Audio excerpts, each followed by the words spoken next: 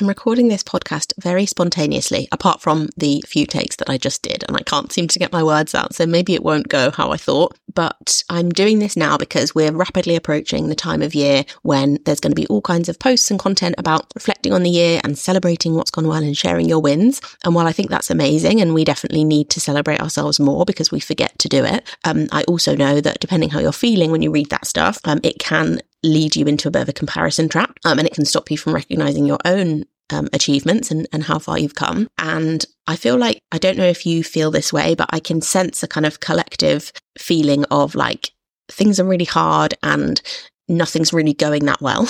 And so I just want to put this into context. Like, this has been an absolutely chaotic and wild year. Not only have we had really trying and difficult economic circumstances and a cost of living crisis, there have also been multiple wars. You also might have had a slightly compromised immune system from the COVID whole pandemic that has meant you've been ill more times than you might normally be this year, which might have meant you had to take time out of your business, or things just had to slow down when you didn't want them to. You might also be a parent and you've had your kids off school from strikes or illness or whatever else, means that you have to suddenly stay home at short notice or take time out of your business. So there's all sorts of things that might have been obstacles to running your business this year. And look at you, you're still here.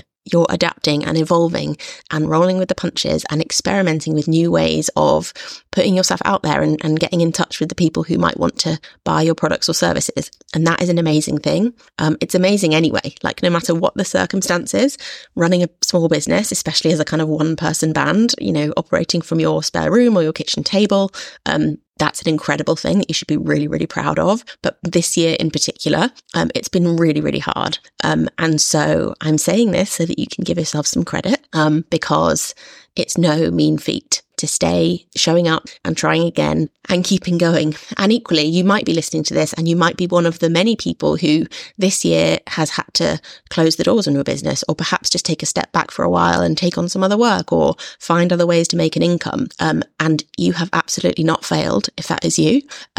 You have just responded to the situation, and you've taken a decision that's best for you, and that is really commendable too. And so don't take this to mean that you shouldn't be proud of yourself if you are not still running your business. Either way, you're amazing. You have done amazing things, and you've made a really brave choice, and you should be really proud.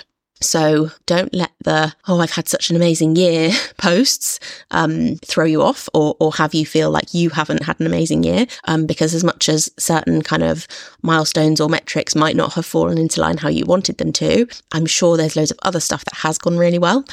So I'd love you to just to take a zoom out, to get a fresh perspective on your year and think about all the little tiny things that have gone well, whether that's like getting a really lovely customer review or feedback, or hosting a new service that you never used to offer and a few people taking you up on it. Like, it could be anything, but just because the kind of top line things might not be where you want them to be, it doesn't mean that you haven't really progressed and achieved wonderful things in other ways. And you also will have had an impact on the people around you, whether that is like people reading your Instagram posts or opening your emails.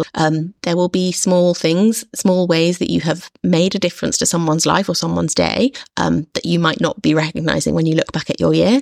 So I just want to offer you the opportunity to do that now and to think about, like, what are all the tiny ways that I might be overlooking that I could be really proud of, because it has been tough and you're still here. So I just wanted to give you that message, and I hope you will let it sink in. And this wasn't intended to be some kind of sales thing. It was very much a spontaneous thought that I had. I wanted to come and share this, but it is also connected to something that I'm hosting in January. So I'm hosting a little New Year intentions workshop on the 15th of January. And it's going to be the antithesis of let's like crush 2024 and like smash our goals and all of that kind of hustle, vibe. It's very much a gentle, we are still hibernating. January is an extremely dark and bleak month often, if you're in the UK like me. And so let's not like rush ourselves into, achieve mode. Let's just have a gentle, cozy, warm gathering where we can reflect on last year and do a little bit of dreaming for next year. So if you would like to know more about that, then all the information is in the show notes and on my website, sophiecarefulcoaching.com. But yes, that was not the point of this episode. It just felt like it was connected.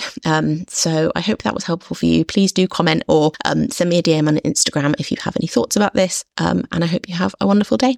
Take care.